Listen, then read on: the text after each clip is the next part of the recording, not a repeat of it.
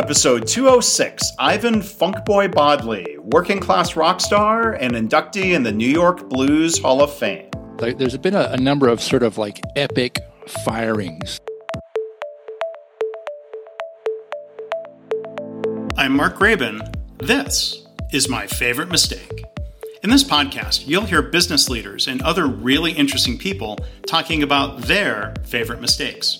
Because we all make mistakes, but what matters is learning from our mistakes instead of repeating them over and over again.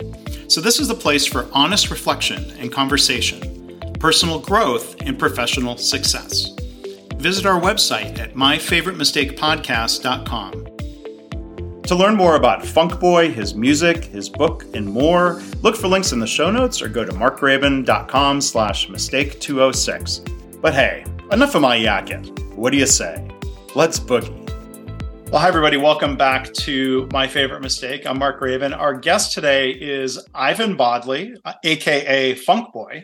He is a bass player. He describes himself as music director for the Stars because he has performed with, in this point, the number might be higher, but at least 52 Rock and Roll Hall of Fame inductees and counting. This has ranged from performers like Elvis Costello, The Temptations, Bo Diddley, and Winona Judd. So there's quite a range there. He's played in 13 Broadway shows. He played a President Obama inaugural ball. He's been on many late shows, including Late Night with Conan O'Brien, and morning shows, including Today and Live with Regis and Kelly. So before I tell you more, Ivan, welcome to the podcast. How are you? All right, thanks so much for having me. I really appreciate it. It's great to be here. Great to talk to you. Yeah, well, I'm excited to hear your story, and there's a lot of fun things to talk about. People might look at you and say, "Hey, rock and roll," but you've got range. You play jazz. You do it all, right? Yeah, my sort of standard joke is I'll work for whoever will hire me. I'm a musical prostitute. I'll do anything for money. That said, I do have a very large range of stuff that I like genre-wise, that I actually actively engage with. So, and also in keeping a diverse portfolio as a professional freelancer, yeah, you got to be able to jump any direction at any time. So yeah, it's ranged from country to rock to R&B to soul to bluegrass, whatever, classical, whatever they'll pay me for, I'll do it.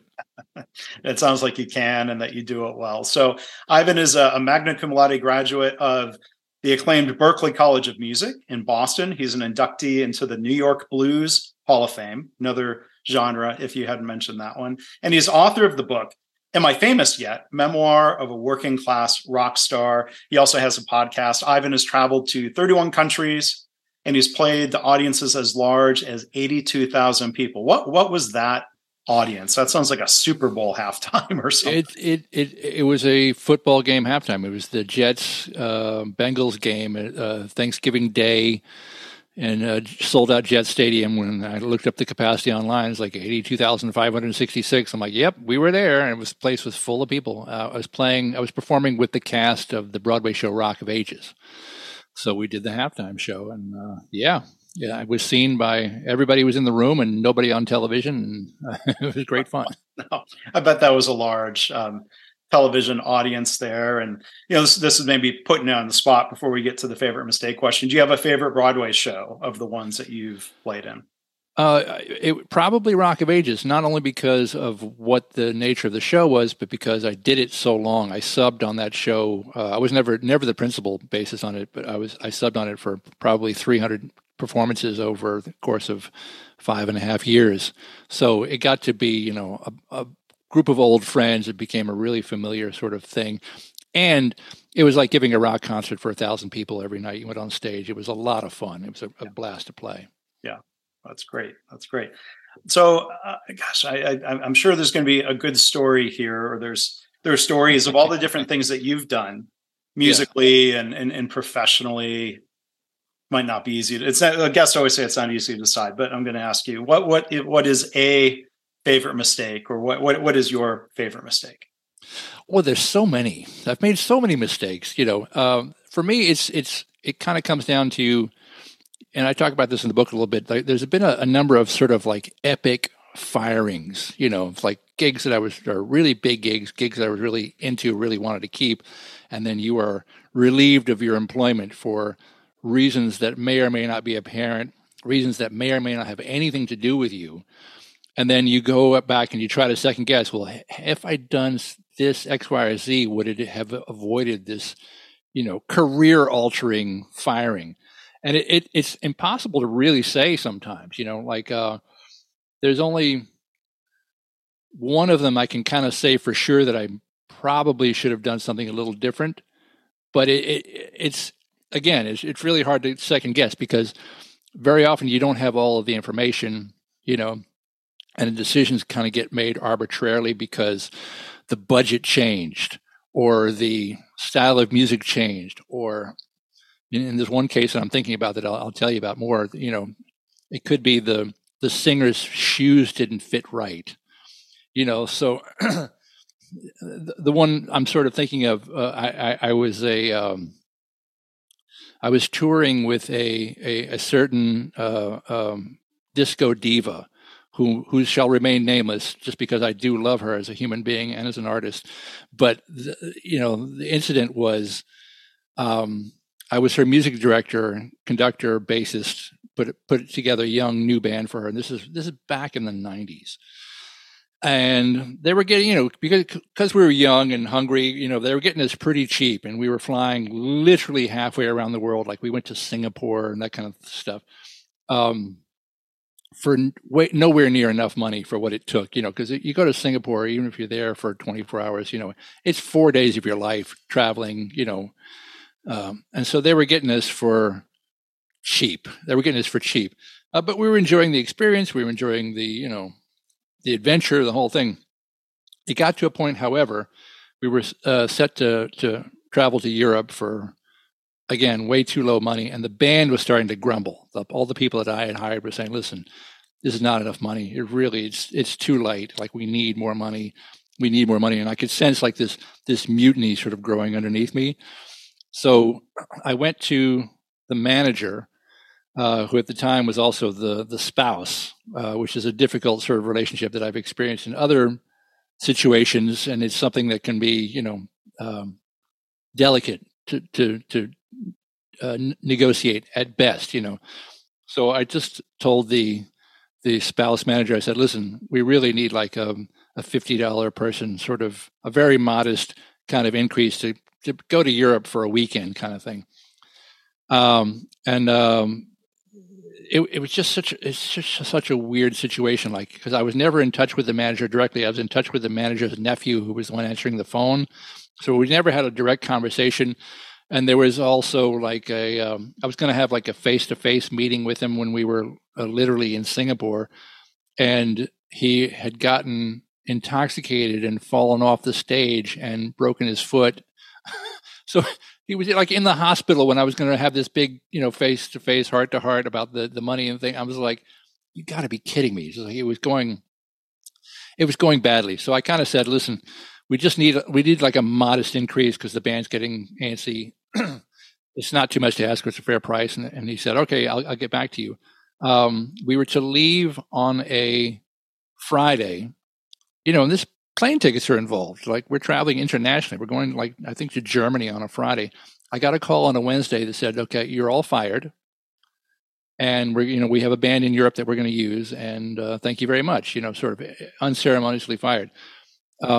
I got a call from one of the horn players.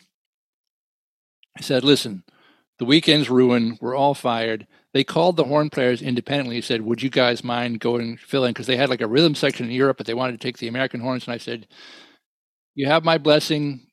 Go do it. Thank you for the call. I understand, go make the money. I don't begrudge anyone." What happened the next gig after that was the entire band got hired out from under me at the same old money, and they all went.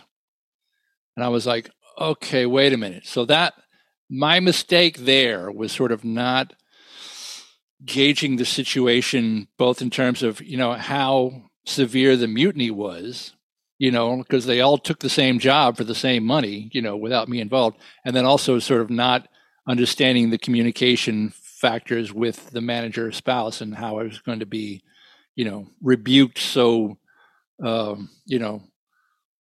so completely without warning, 2 days before we were to leave on an international trip. So there were some things I definitely could have done better. But then there were some other things that I know that were way out of my control because they had some very peculiar ways of doing business. And I learned never to sort of like be ready to lay down and die on a gig, on behalf of a side person, if I didn't really sort of either share their complete, convictions about their issue, or just, be able to go back to them and say, listen, this gig pays what this gig pays. You don't have to take it. It's fine. I understand completely if you don't want to do, fly to Singapore for X amount of dollars. Say no. It's okay. I'll find somebody to do it. And maybe they won't get the best band, whatever, but I'll find, somebody wants to work for that kind of money. So I didn't have that sort of negotiating skill. I just sort of felt like, oh, the whole band wants this, so therefore I need to step up and say something. And we all got fired. And then they all took the gig again without me. Yeah. I mean, immediately after.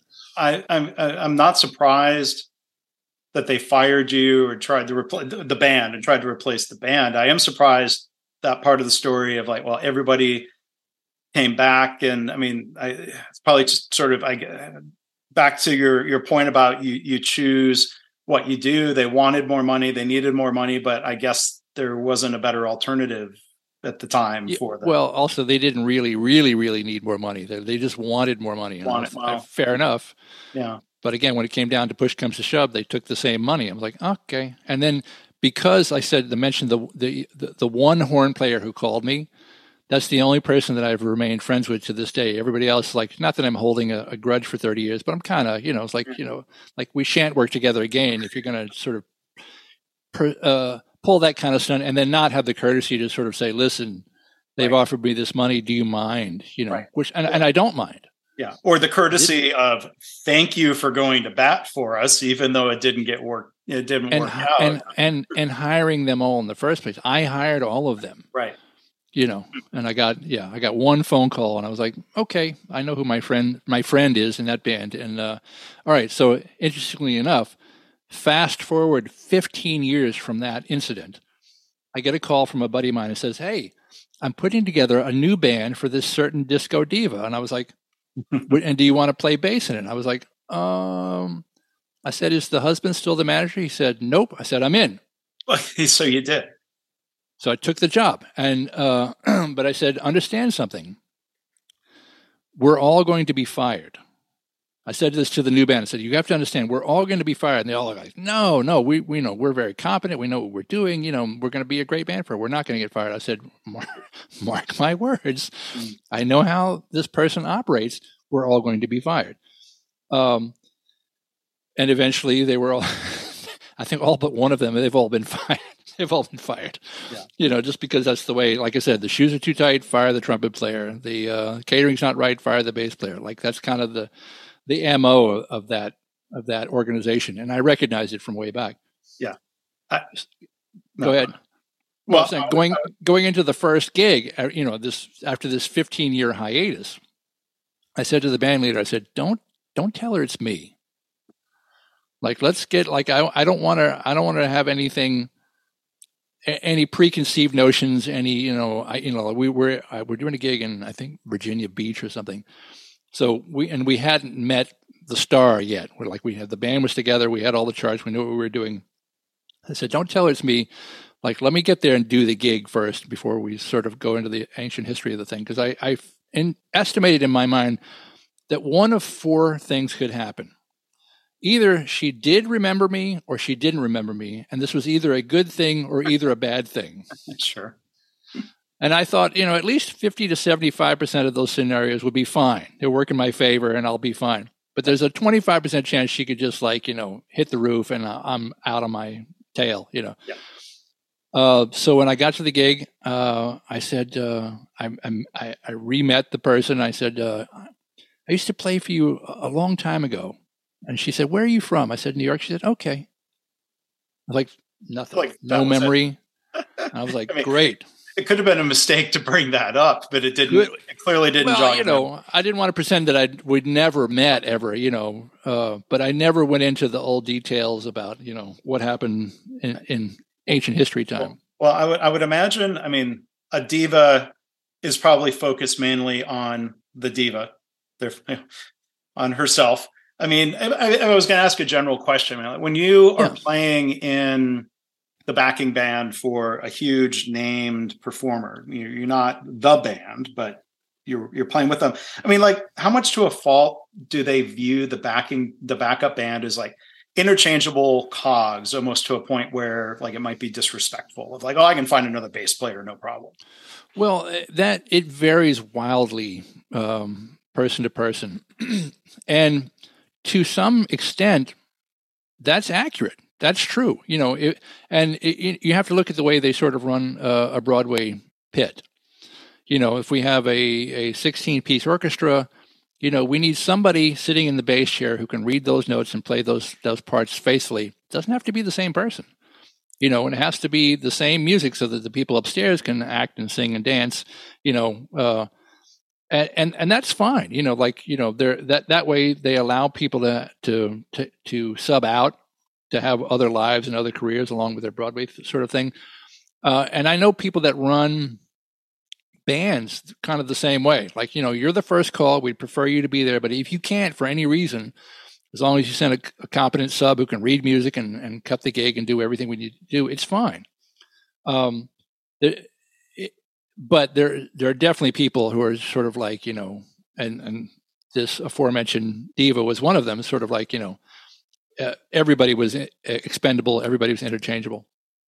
And I think, honestly, the way that she got conditioned into doing that is because the former husband, former spouse, former manager, in an effort to sort of control access to her, like when anytime anybody would sort of, get close to her, they would get fired. Like he was trying to sort of maintain kind of control over the situation. So I think after 40 years of doing that just became her MO. It's like, oh yeah, you just, replace this person, replace that person, and became a manner of doing business kind of thing, Yeah.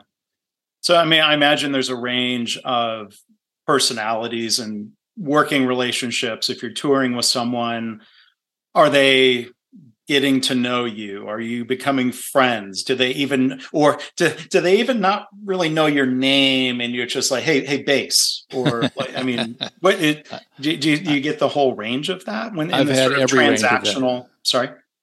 I've had every range of that. Yeah, the full range of it. And you have to be a little cautious too, because you can't be overly familiar with somebody that you don't really know. I mean, if somebody happens to be famous, you feel like you know them better than you really do because you just haven't spent that much time in a room with them.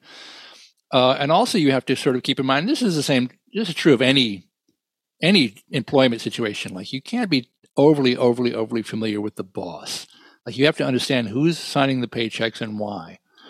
And then sort of not to sort of keep your place, but sort of maintain a perspective over what your actual relationship is. There is a certain transactional element to it. Famously, Duke Ellington was asked, how do you keep this, large orchestra together over so many years? He said, I have a very secret plan. I pay them money. Sure. Like, yeah, okay, got it, But he also was loyal to people. Like he's famously a band leader who would keep band members for decades, and I know other people that work in bands that, have been in the same gig for 25, 30 years. That's a personality type of a certain artist type, not universal. I think Neil Diamond was kind of famously that way. He had the same people for 30 years. I think Jimmy Buffett's band is that way. I think, I don't know for a fact, but I think some of those people have been there for decades, So it depends. It depends on the employer. It depends on the situation. It also depends how much they work. Like a lot of acts go out and they'll do a month or two in the summer, and that's their year. That's what they do. So, so you don't have a 365-day exclusive contract with them. You can't, because they don't pay all of the mortgage or the rent or whatever you're doing, Yeah. So I mean, it depends. And it probably depends on the performer. I mean, as a freelancer, you've had a lot of variety, and there's a question of, well, do you like the variety, or do you ever get bored playing the same music every night? I don't. But part of the reason that I don't is because I do so many different types of gigs. Again, going back to the Broadway thing, what the Broadway people want, they want repetition. They want it to be pretty much almost exactly the same night after night after night. And that becomes a challenge to sort of stay focused, keep it fresh, keep it energetic. Especially if you're doing 8 shows a week, it's really hard to keep your focus, keep your head about you. We have this kind of a funny term that some of the Broadway people use. They call it going to the white room. In terms of like in the middle of the show, you just like suddenly you blank. You're like, I have no idea what the next note is. I don't know what the next chord is. I don't know where I am. I don't know what day it is. You just kind of like your eyes cross. And I can't tell you how many times that's happened, especially on Rock of Ages. The whole band was on stage too. My hand would just give me a gift. My hand for the muscle memory would just go like, it would just hit a G. I'm like, yes, that's it. The hand saved me. I'm like, it's very funny, but it's a real challenge to sort of keep the focus. But it's not been a problem. I enjoyed it, even when you have these mini strokes on stage.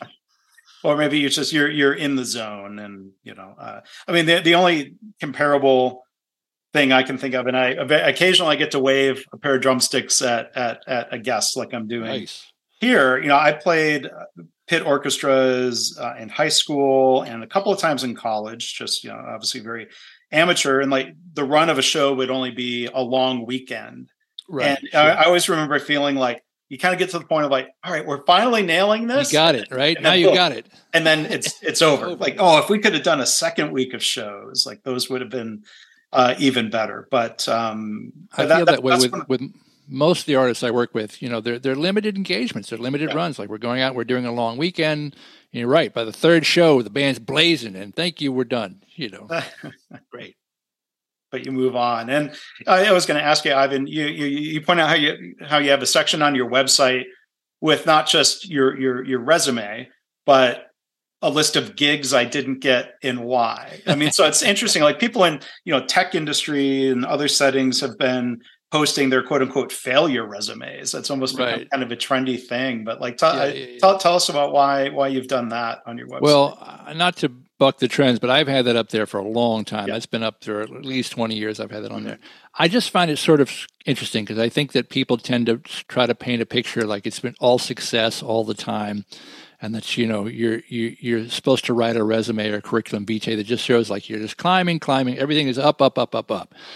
And in the performing arts, especially, it's just not so. That's just not the way it happens. I also mentioned in the books, I came to realization at some point, I don't know how many years in, maybe a decade or two in, like I've been fired to almost as many times as I've been hired to replace the guy who's been fired. Like it kind of goes around in a circle so much. I got a phone call yesterday about a thing that was like, this isn't going to work out anymore. We're going to have to stop doing this. And I was like, okay, like it didn't even faze me. I'm like, it doesn't feel like some career-long rebuke, that they've made about your personal artistic integrity. It's just the nature of the business. And especially the music field, which is kind of, quote unquote, glamour profession. And there's all these people sort of waiting around out the door to take your job for less money. These are sort of highly coveted kind of positions, and employers know that. So they can get you sort of initially, at least for quite cheap. So, it's a long sort of process to kind of keep that perspective. And the gigs that I didn't get, and why, are just sort of like it becomes anecdotal at a certain point. Like there's a couple of auditions that I blew.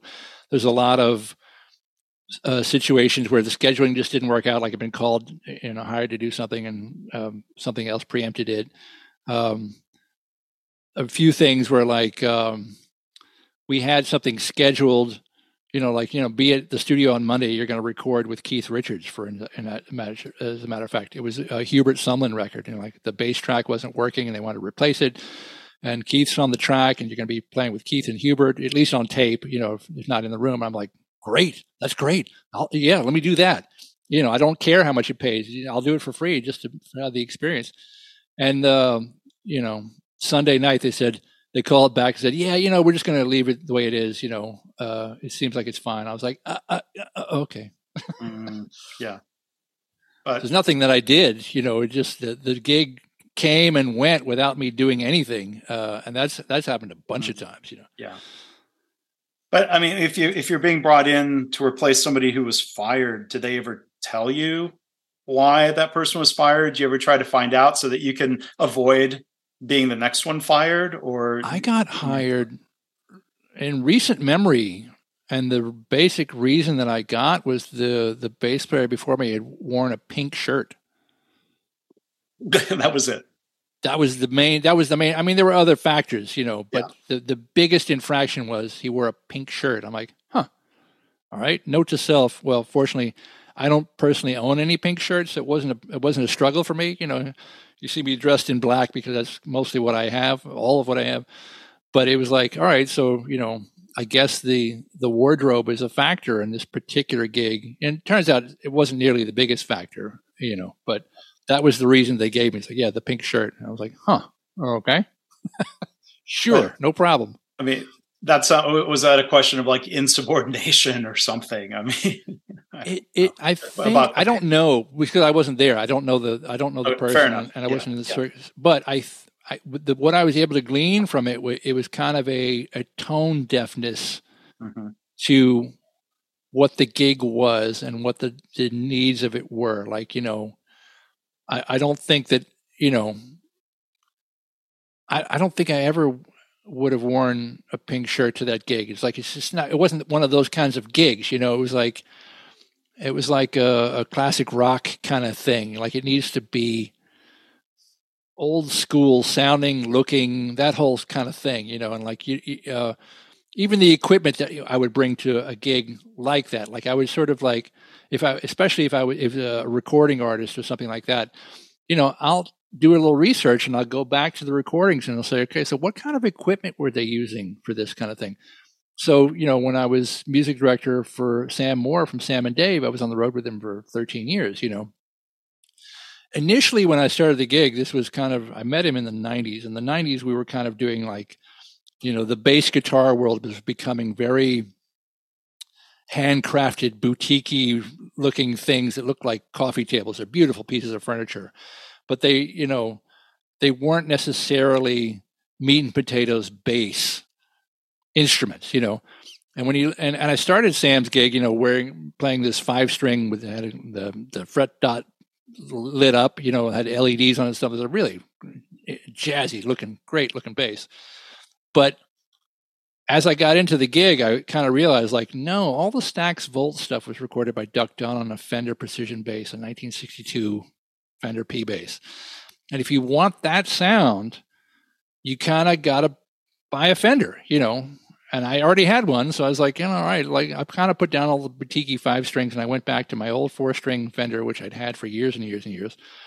And same thing with all the Motown stuff, all the James Chambers and stuff. That's all Fender P bass, all that stuff. So if you're doing Stax and Motown gigs and you bring one of these, BC Rich, pointy, guitars like that, people are going to look at you funny, and they should. You're kind of like, maybe you didn't do the research enough to know what instrument you should bring to the job, Yeah, well, that's interesting of mistakes you could make around what you wear, what your instrument is. And by the way, Sam Moore, there is an amazing there's video of you playing with Sam Moore on Conan O'Brien. Right, that's right. On YouTube, that I enjoyed that a lot. But boy, there's I'm sure so I think it's interesting. It seems like there's types of gigs where it's just all about the performance. You're in a pit. Or you're recording and nobody sees you.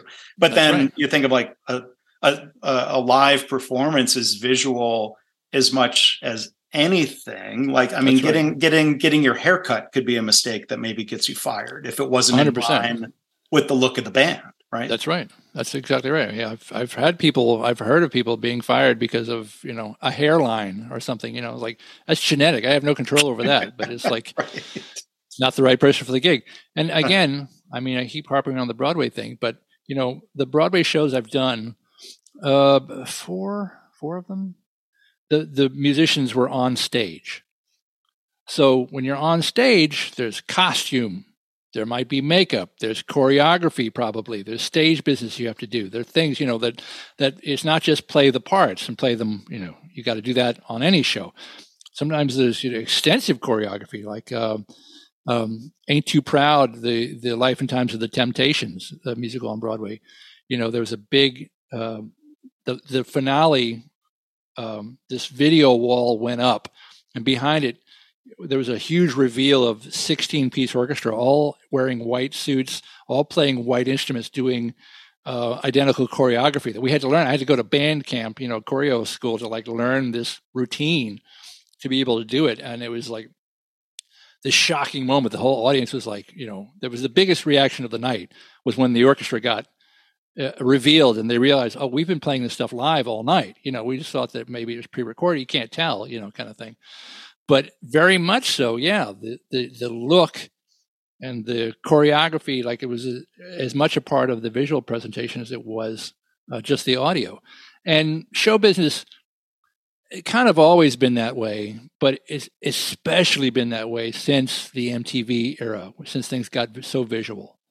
I mean, it was arguably before that, when you think about, ELO or KISS in the 70s with all their theatrics live, sure. The pyro and the things blowing up and the costumes, but that really went into hyperdrive for everybody starting in 1981 when suddenly video killed the radio star. Right.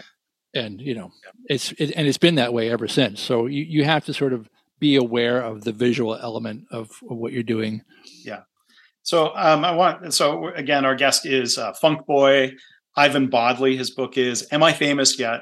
Memoir of a Working Class Rock Star. And you say in the notes there about the book something about being a rock star without the annoying fame.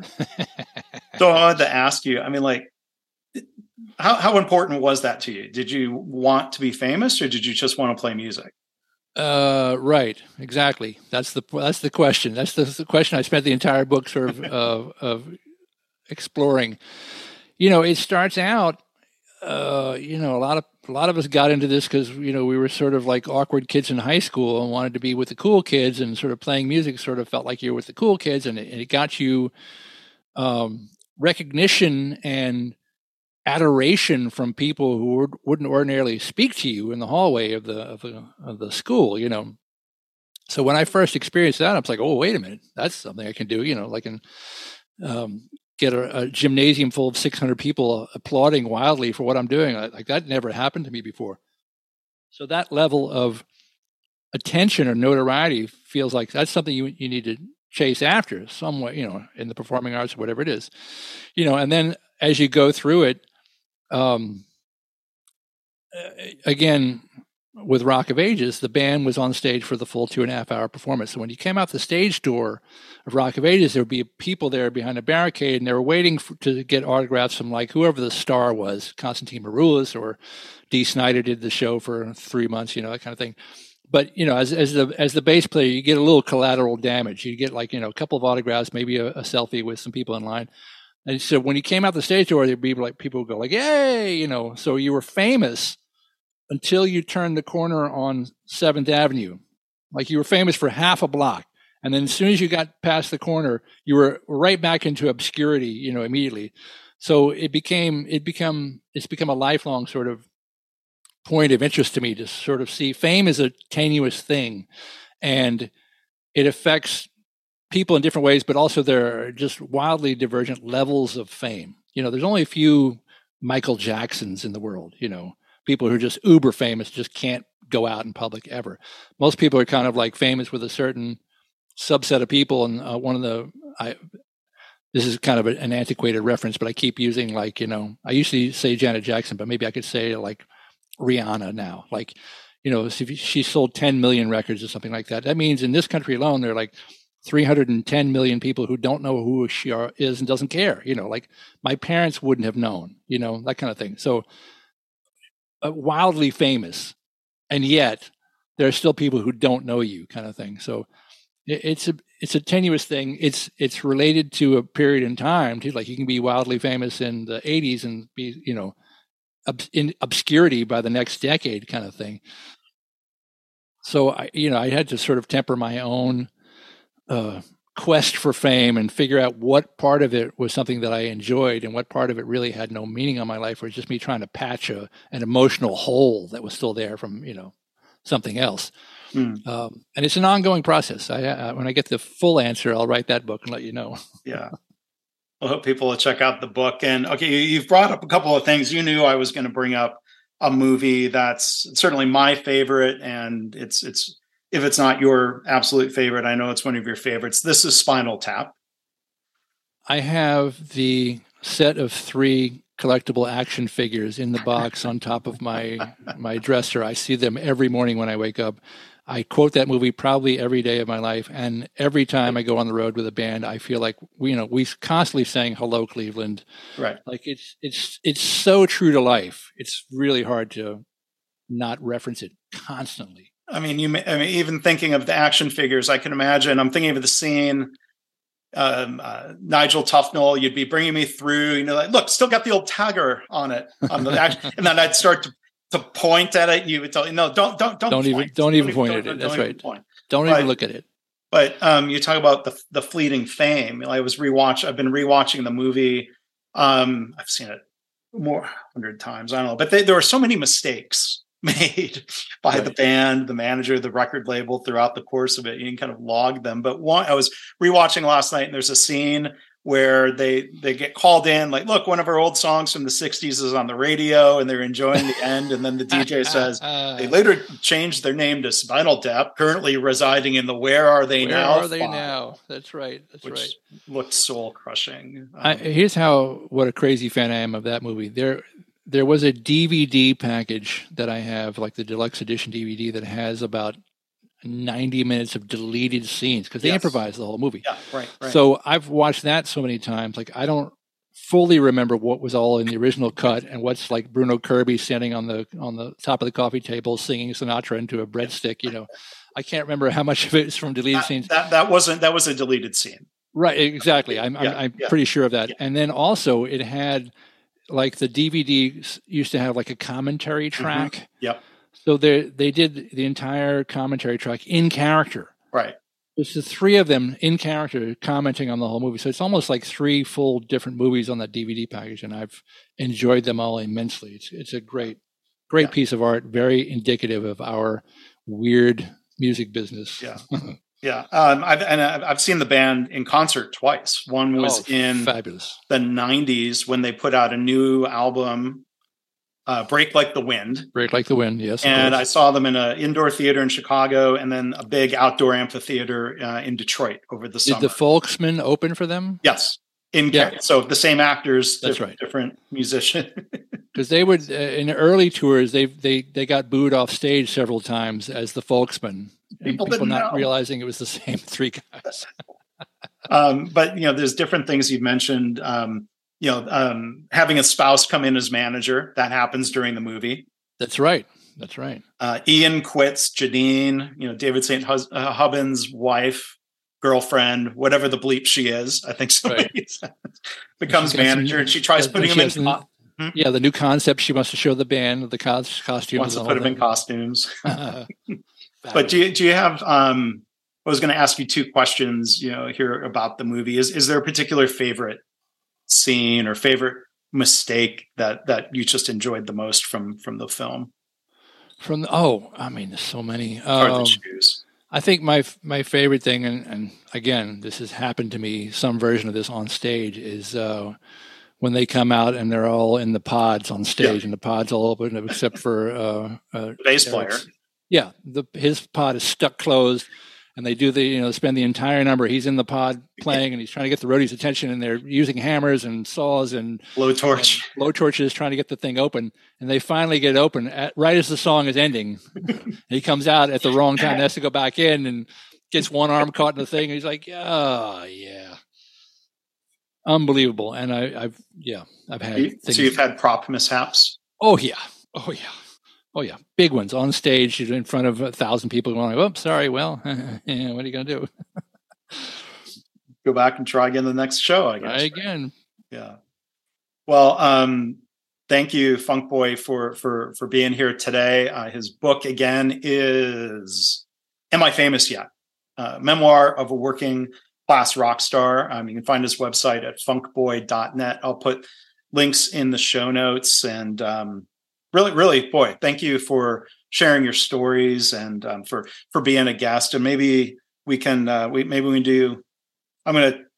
don't know, maybe this is a mistake to ask you publicly. Maybe we can do another episode just geeking out on Spinal Tap and the mistakes. Oh, anytime. I could talk for hours about that band. No worries. That's a done deal right there. Well, that would be great. So thank you again for being a guest. Thanks for telling great stories and lessons learned. This has been a lot of fun. Thanks so much for having me. I really appreciate you connecting me with your audience. I look forward to hearing from everybody. Thanks again to Ivan Funkboy Bodley for being our guest today. For more about him, links to his music, videos, his book, and more, look in the show notes or go to markraven.com/mistake206. As always, I want to thank you for listening. I hope this podcast inspires you to reflect on your own mistakes, how you can learn from them or turn them into a positive. I've had listeners tell me they started being more open and honest about mistakes in their work. And they're trying to create a workplace culture where it's safe to speak up about problems, because that leads to more improvement and better business results. If you have feedback or a story to share, you can email me, myfavoritemistakepodcast@gmail.com. And again, our website is myfavoritemistakepodcast.com.